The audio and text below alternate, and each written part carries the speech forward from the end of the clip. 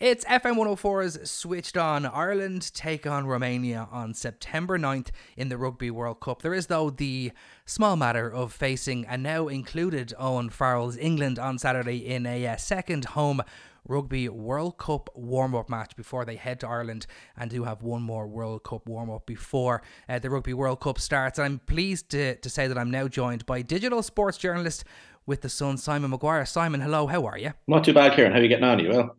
I'm not too bad at all. You woke up to the news, or probably went to bed with the news of Owen Farrell yesterday. Can we start off there?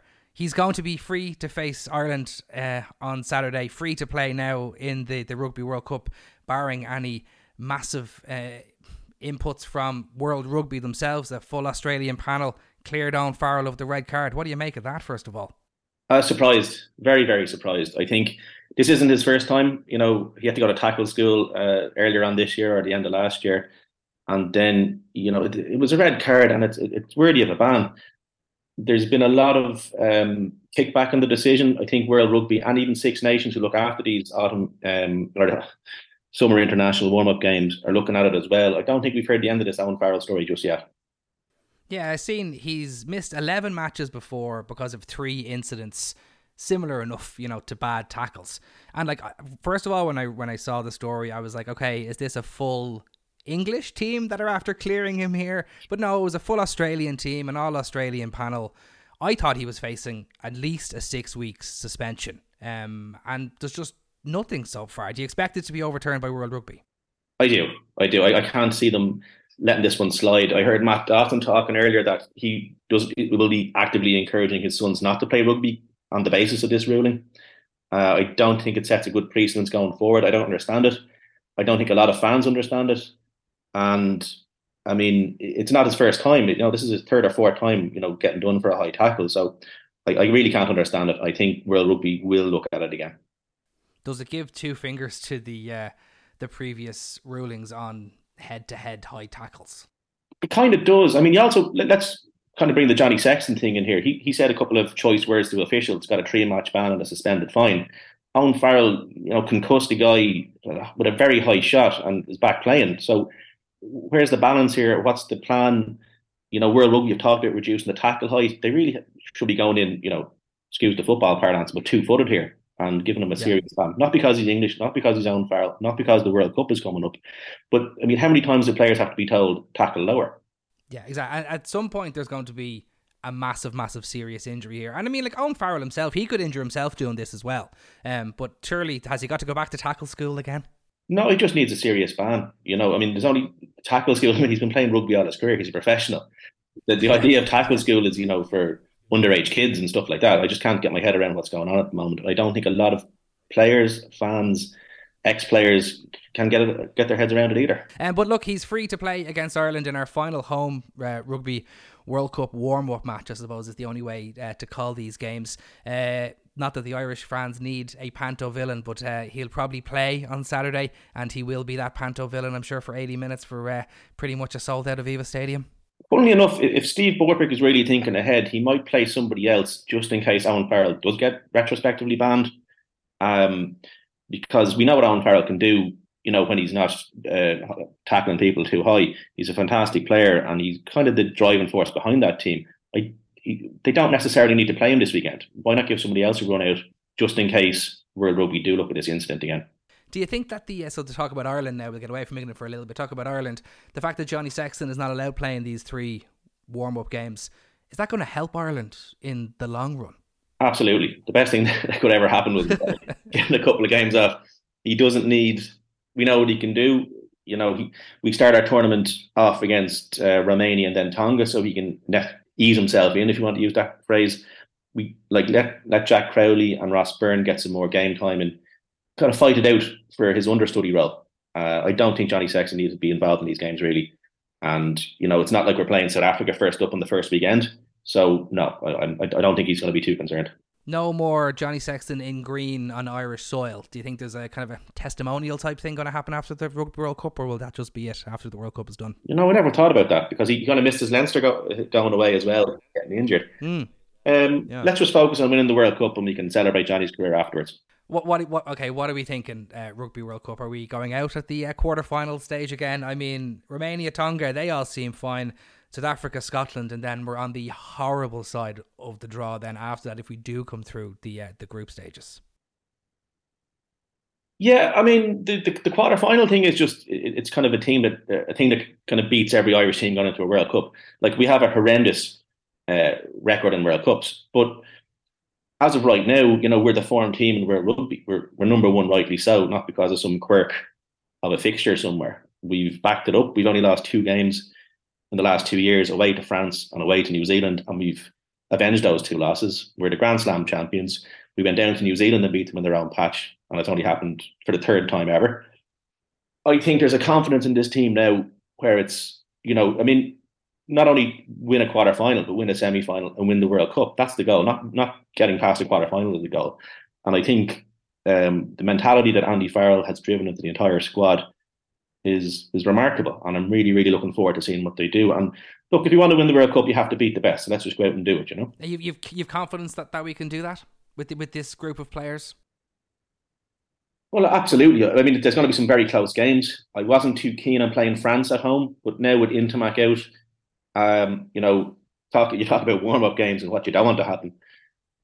Intermac was a huge loss to France. I think that brings that game, tilts that game to our advantage now if we ever play France.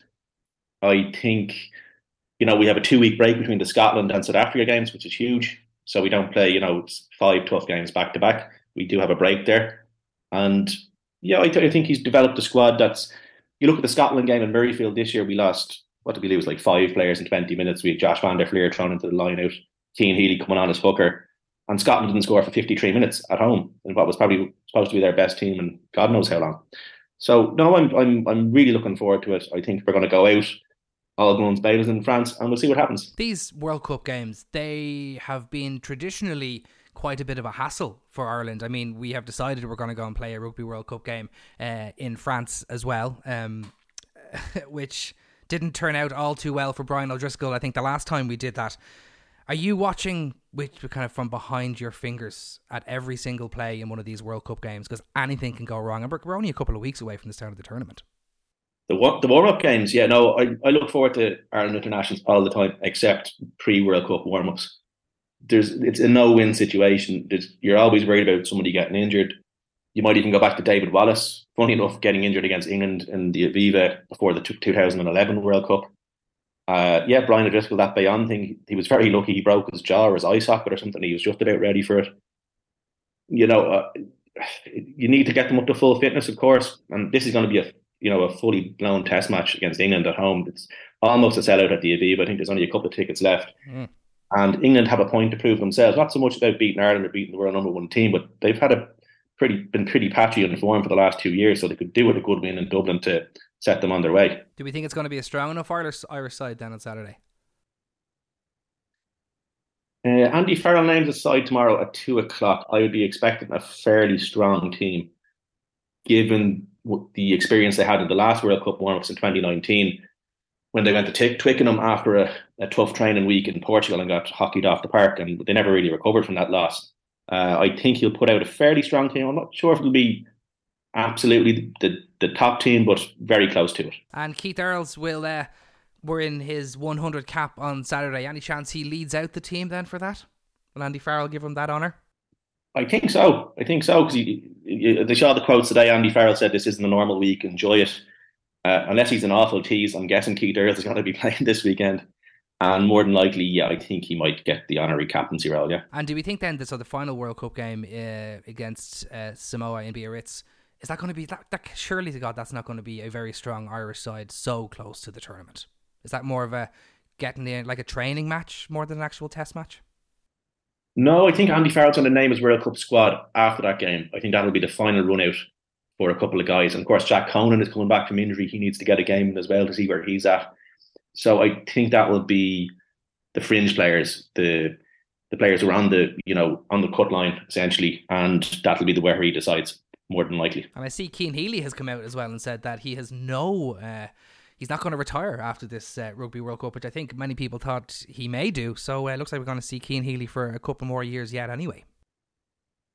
Quite possibly, but you never know. I mean, if they go on and do what we hope they will do, he might go, actually, you know what, now's the time to go. So, but I mean, he keeps himself in incredible shape. It's remarkable to think he's been going this long. And if he keeps going, maybe he'll keep going for Leinster and cut the Irish stuff out just in terms of to keep playing. But you never know. This World Cup win could be like, you know what, I've had enough now. And you went to you were at the 2011 World Cup in New Zealand. What was that like to be at a major tournament like that?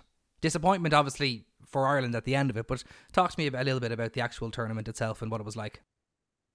Well, I went down as a fan. I wasn't working in the sports media at the time. And yeah, it was an incredible experience. I mean, I went for the year, not just necessarily for the World Cup, but the World Cup was the anchor of the trip.